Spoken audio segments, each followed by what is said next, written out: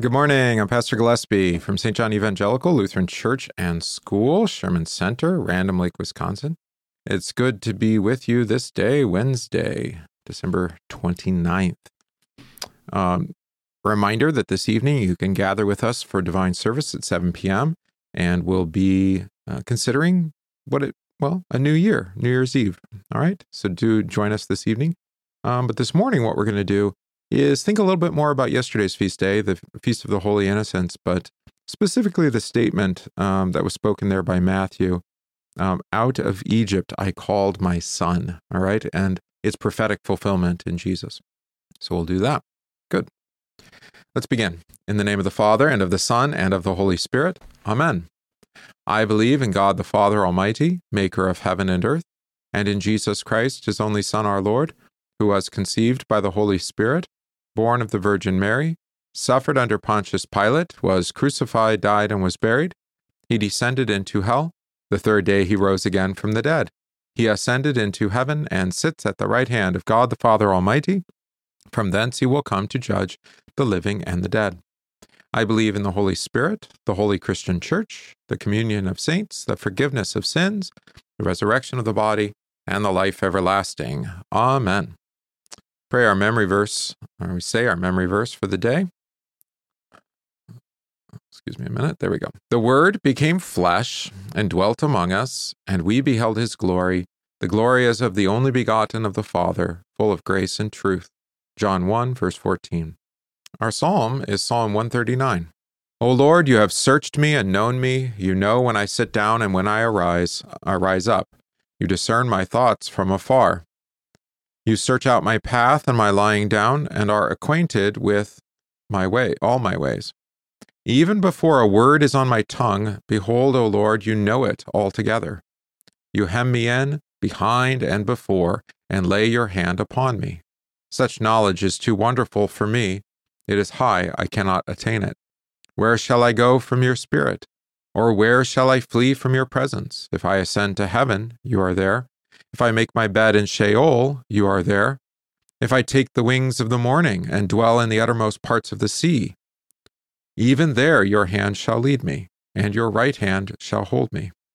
If I say, surely darkness shall cover me, and the light about me be night, even the darkness is not dark to you. The night is bright as the day, for darkness is as light with you. For you formed my inward parts, you knitted me together in my mother's womb. I praise you, for I am fearfully and wonderfully made. Wonderful are your works, my soul knows it very well.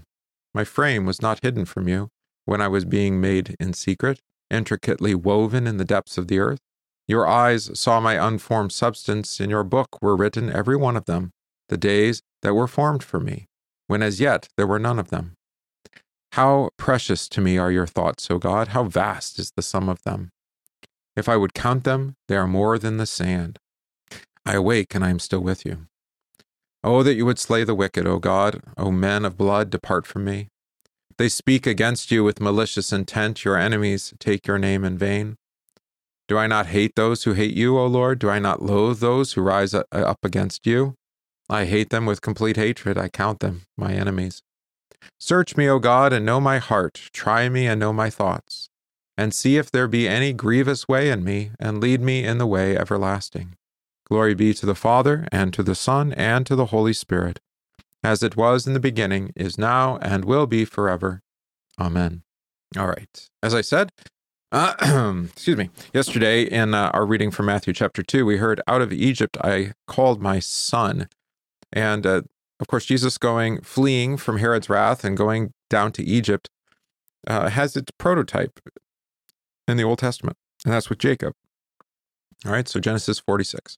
So Israel took his journey with all that he had and came to Beersheba and offered sacrifices to the God of his father Isaac. Then God spoke to Israel in the visions of the night and said, Jacob, Jacob. And he said, Here I am. So he said, I am God, the God of your father. Do not fear to go down to Egypt, for I will make you a great nation there. I will go down with you to Egypt, and I will surely bring you up again, and Joseph will put his hand on your eyes. Then Jacob arose from Beersheba, and the sons of Israel carried their father Jacob, their little ones and their wives, in the carts which Pharaoh had sent to carry him. So they took their livestock and their goods, which they had acquired in the land of Canaan, and went to Egypt, Jacob and all his descendants with him, his sons and his sons' sons, his daughters and his sons' daughters, and all his descendants he brought with him to Egypt. Right? So remember, Joseph had been sold off into slavery, and but had been wonderfully provided for by God, so that he could then provide for his family who were in the land of famine. Right? This out of Egypt I called my son appears in Hosea 11 for sure, and then also in Numbers 24. Yeah, right. But I think its narrative prototype is here with Jacob going down into Egypt, and God will deliver them out of Egypt, although it will take 400 years. Right. So let's think about that flight into Egypt by Jesus and how it's like this one by Jacob. Behold, how Christ fights against evil. He does it by humility. Herod seeks the young child, so he flees to Egypt. Herod desires to destroy him, so he hides until Herod is destroyed by death. And thus the word of the prophet is fulfilled. Out of Egypt I called my son. For it was in the same feeble way that Israel, Jacob, had been delivered from Pharaoh. They who had no weapons saw their mighty enemies swallowed up in the sea, for God's power is made known in weakness. So Herod, like Pharaoh before him, is stricken with madness and a murderous mind. So he sent forth and put to death all the male children who were in Bethlehem. Right? Think about all the death of the Egyptian in Egypt of the Israelite children, male children. Right? Okay. But still, he loses the battle to the poor Christ child, whose response to this terror is to rest serenely in his mother's lap. Yea, terror and the holy blood of the innocents drenches the homes of the poor people, that is, of Rachel weeping for her children. But where is Christ? In Egypt, in token of the great Passover, when the firstborn of all the Egyptians were once likewise slain. For Christ is our Passover, and his blood marks all his faithful, who await the day of his just judgment, when the destroying angel shall vindicate them all, as he demonstrated ahead of time by the death of Herod. Right? And that's when, of course, Jesus returns, right, with Joseph and Mary, his mother. There's also a phrase there in the meditation that's important, who await the day of his just judgment, right? So we need to talk a little bit about the justice of God, and what does that mean? To do so, we're going to hear first from the epistle, First Peter, I should say, Peter's first epistle, and then also how this epistle is used in response to the Roman Catholic teaching on confession. All right? So, 1 Peter 4. Beloved, do not think it strange concerning the fiery trial which is to try you, as though some strange thing happened to you. But rejoice to the extent that you partake of Christ's sufferings, that when his glory is revealed, you may also be glad with exceeding joy. If you are reproached for the name of Christ, blessed are you, for the Spirit of glory and of God rests upon you. On their part he is blasphemed, but on your part he is glorified. But let none of you suffer as a murderer, a thief, an evildoer, or a busybody in other people's matters. Yet if anyone suffers as a Christian, let him not be ashamed, but let him glorify God in this matter. For the time has come for judgment to begin at the house of God. And if it begins with us first, what will be the end of those who do not obey the gospel of God? Now, if the righteous one is scarcely saved, where will the ungodly and the sinner appear? Therefore, let those who suffer according to the will of God commit their souls to him in doing good, as to a faithful Creator. All right, so we have, obviously, with the suffering of Jesus and his family as they flee to Egypt, of Jacob, Israel, and his family as they were initially go to Egypt with receptive arms, but of course it turns into bondage and slavery to Pharaoh. So it is with us, right? I mean, we don't always live a life in this world that is free of burden and of suffering and of difficulty, right? Of famine or of murderous sword. Right? But what do? We commend ourselves to the Lord. We commit our souls to him in doing good, that is confessing his name, being forgiven freely for the sake of Jesus, right? And trusting all things to him, believing that he will work them out for our good and for the good of those who love him. In the apology, I think it is, let me see if I've got it here. Yeah, actually just in the apology of the Augsburg Confession, our response to Rome on confession and satisfaction. The Roman Church has this doctrine that you must make satisfaction for your sins. So that's, we call that penance, I think, usually, right? So if you, depending on the severity of your sin, there's a certain number of prayers, of offerings to be given, or perhaps acts of penance, other kinds of acts of penance or charity, service, that sort of thing, right? Those things cannot be commanded, although those certainly are a benefit or a fruit of faith, that one would pray or to do good or try to restore to those whom you've done wrong. All of that is a fruit of faith that comes in the forgiveness of sins, right? So we disagree with Rome in that those things need to be commanded. They can be instructed, but there you go. All right. So here's what Melanchthon writes. The adversaries, it's Rome, object that revenge or punishment is necessary for repentance because Augustine says that repentance is revenge punishing and so on.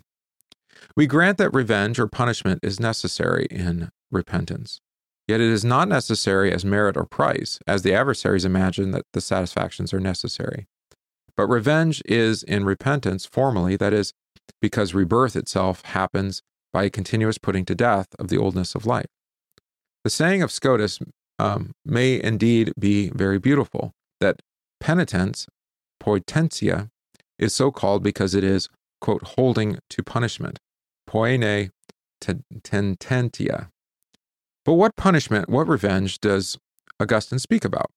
Right, so we're not talking about revenge in the sense of like paying others for the sins that they've done against you, but rather the punishment for sin, right? What revenge does Augustine speak about? Certainly true punishment, true revenge, namely contrition, true terrors. Nor do we exclude here the outward putting to death, the mortification of the body, which follows true grief of mind.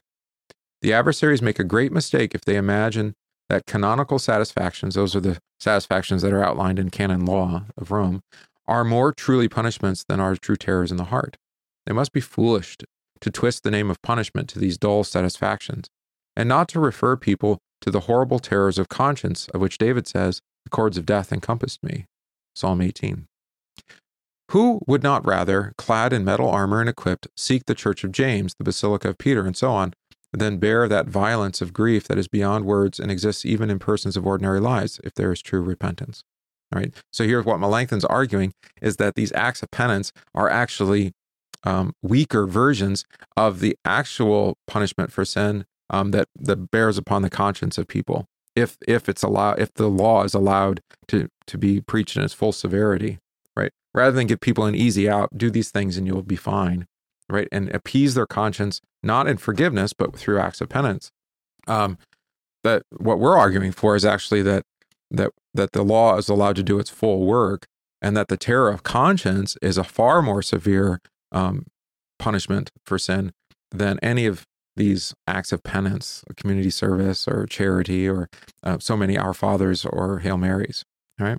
So let the law be the law, and let the terror of conscience be the gift that it actually is that it drives us to repentance for the forgiveness of sins. They say, Rome, that it belongs to God's justice to punish sin.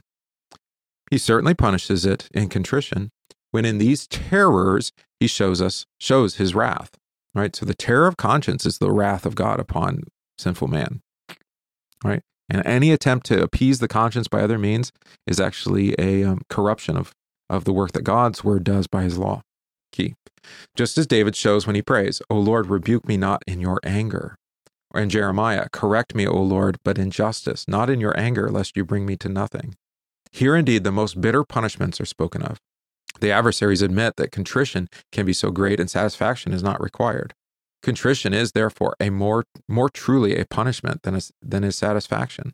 Okay, and by satisfaction, we're talking about acts of penance to make satisfaction for sin. Besides, saints are subject to death and all general afflictions, as 1 Peter 4:17 says. For it is time for judgment to begin at the household of God, and if it begins with us, what will be the outcome for those who do not obey the gospel of God? Right? So that was our reading that we just had. Although these afflictions are for the most part the punishments of sin, yet in the godly they have a better end, namely to exorcise them, to remove them, that they may learn amid trials to seek God's aid, to acknowledge the distrust of their own hearts and so forth. As St. Paul says himself, indeed, we felt that we had received the sentence of death, but that was to make us rely not on ourselves, but on God who raises the dead. 2 Corinthians 1. Isaiah says they poured out a whispered prayer when your discipline was upon them. Isaiah 26. That is, afflictions are a discipline by which God exercises the saints. Not in the sense of like running or jogging or something, but in terms of exercising sin. All right. Likewise, afflictions are inflicted because of present sin, since in the saints they put to death and extinguish lustful desires, so that they may be renewed by the Spirit, as St. Paul says. The body is dead because of sin, Romans 8. The body is put to death, mortified because of present sin that is still left in the flesh. Think of our memory verse last week.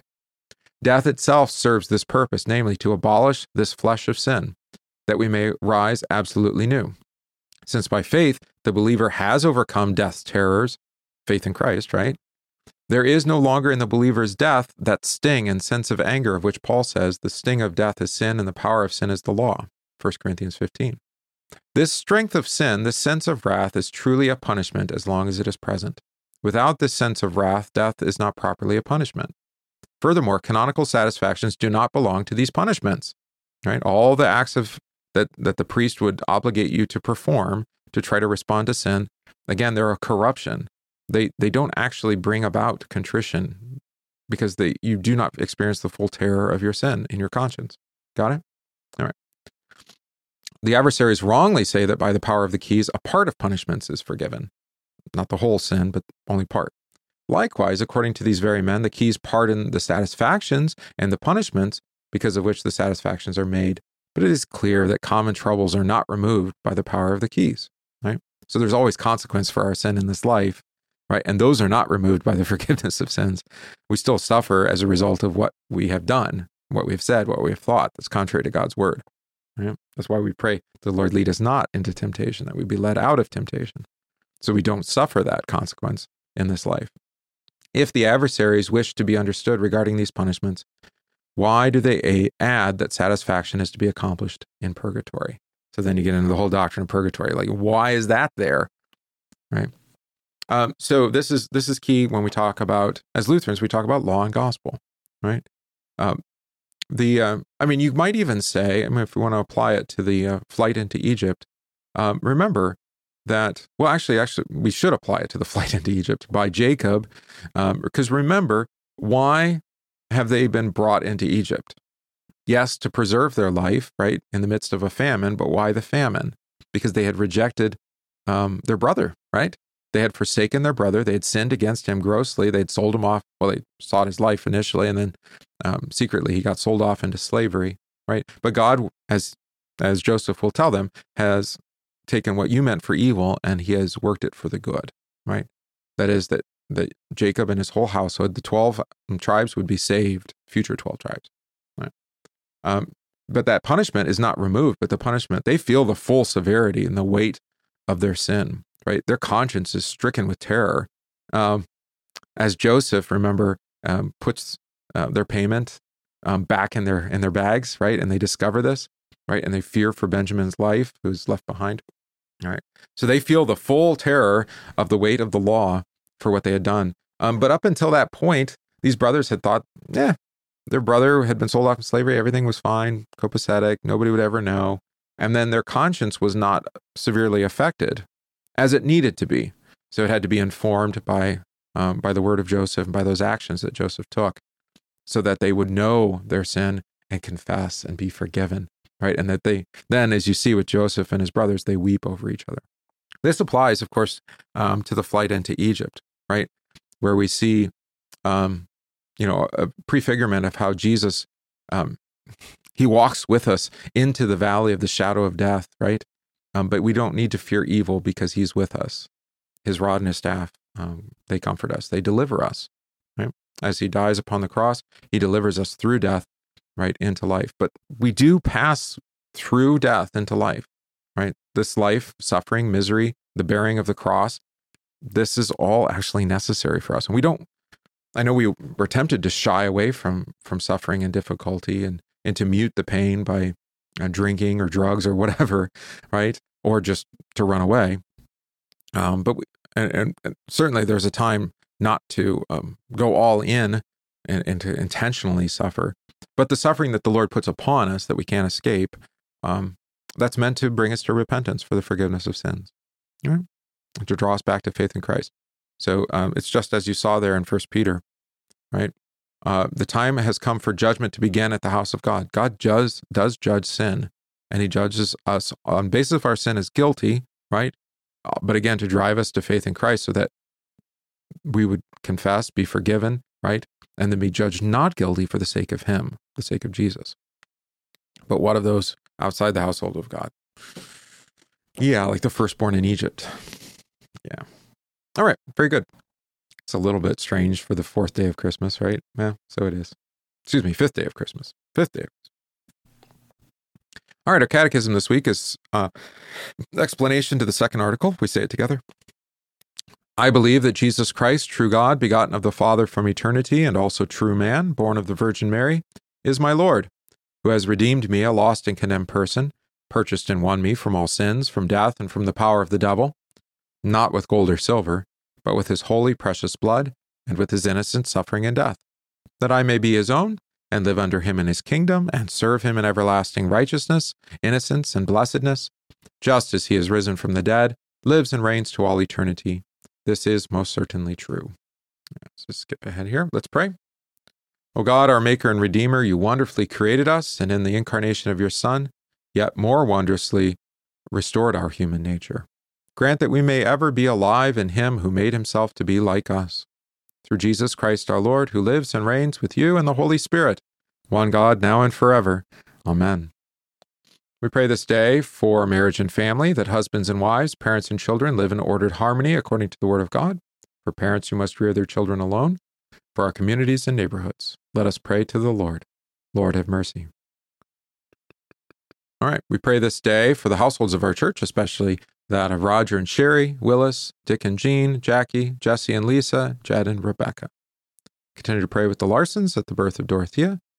Pray for those ill, receiving treatment or recovering, especially Marcella, Kelsey, Frank, Amanda, Dan, Timothy, Janice and Colin, Ken, Norm, Sandy, Kathy, Jim, Elaine, and Mike. Pray for our homebound, Bev, David, Roy, Willis, Mickey, and Paul. Pray for the missions and mercy work of the church, especially a place of refuge. We ask the Lord to give us a blessed end to this life and a blessed resurrection to eternal life in his Son, Jesus. Pray for those grieving, especially Roger, Rhonda, Dionisio, and Wallace. For all this, let us pray to the Lord. Lord, have mercy. Pray the Lord's Prayer. Our Father, who art in heaven, hallowed be thy name. Thy kingdom come, thy will be done, on earth as it is in heaven. Give us this day our daily bread, and forgive us our trespasses, as we forgive those who trespass against us. And lead us not into temptation, but deliver us from evil. For thine is the kingdom, and the power, and the glory, forever and ever. Amen. I thank you, my heavenly Father, through Jesus Christ, your dear Son, that you have kept me this night from all harm and danger, and I pray that you would keep me this day also from sin and every evil, that all my doings in life may please you. For into your hands I commend myself, my body and soul, and all things. Let your holy angel be with me, that the evil foe may have no power over me. Amen. Let us bless the Lord. Thanks be to God. The grace of our Lord Jesus Christ, and the love of God, and the communion of the Holy Spirit be with you all. Amen. All right, let's sing our hymn. Oh, rejoice, ye Christians, loudly. Hope I can hear you.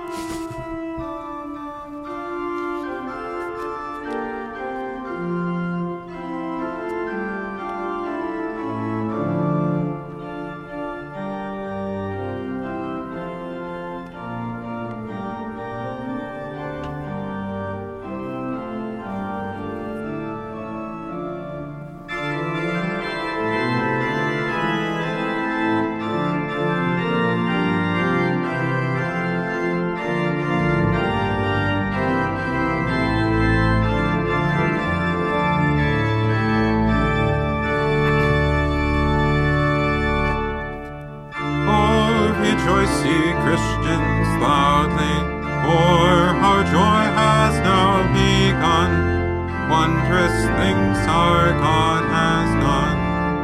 Allah brought his goodness proudly, who our race has honored thus,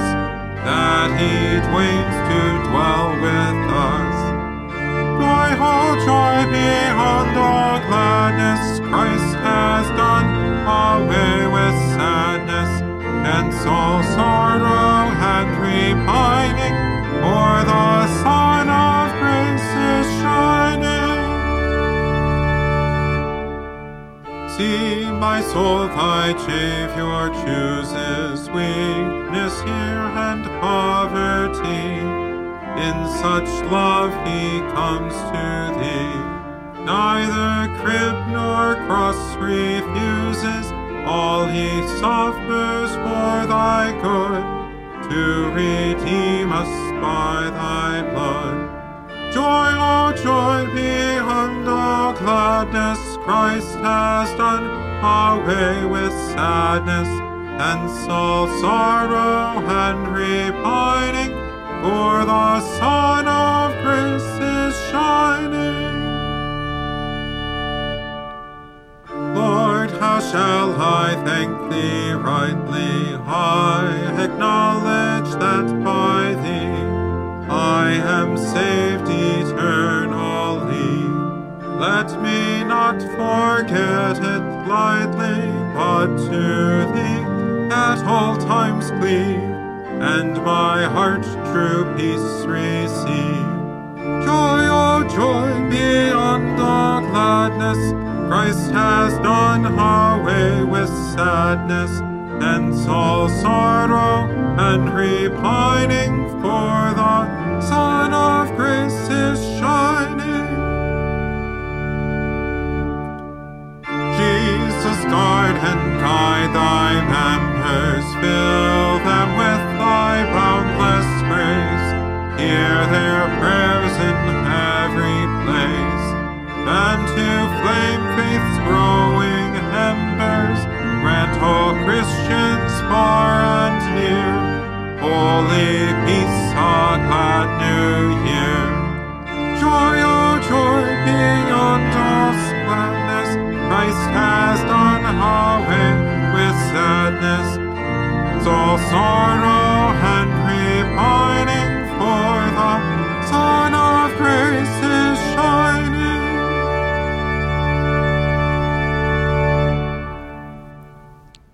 All right, very good.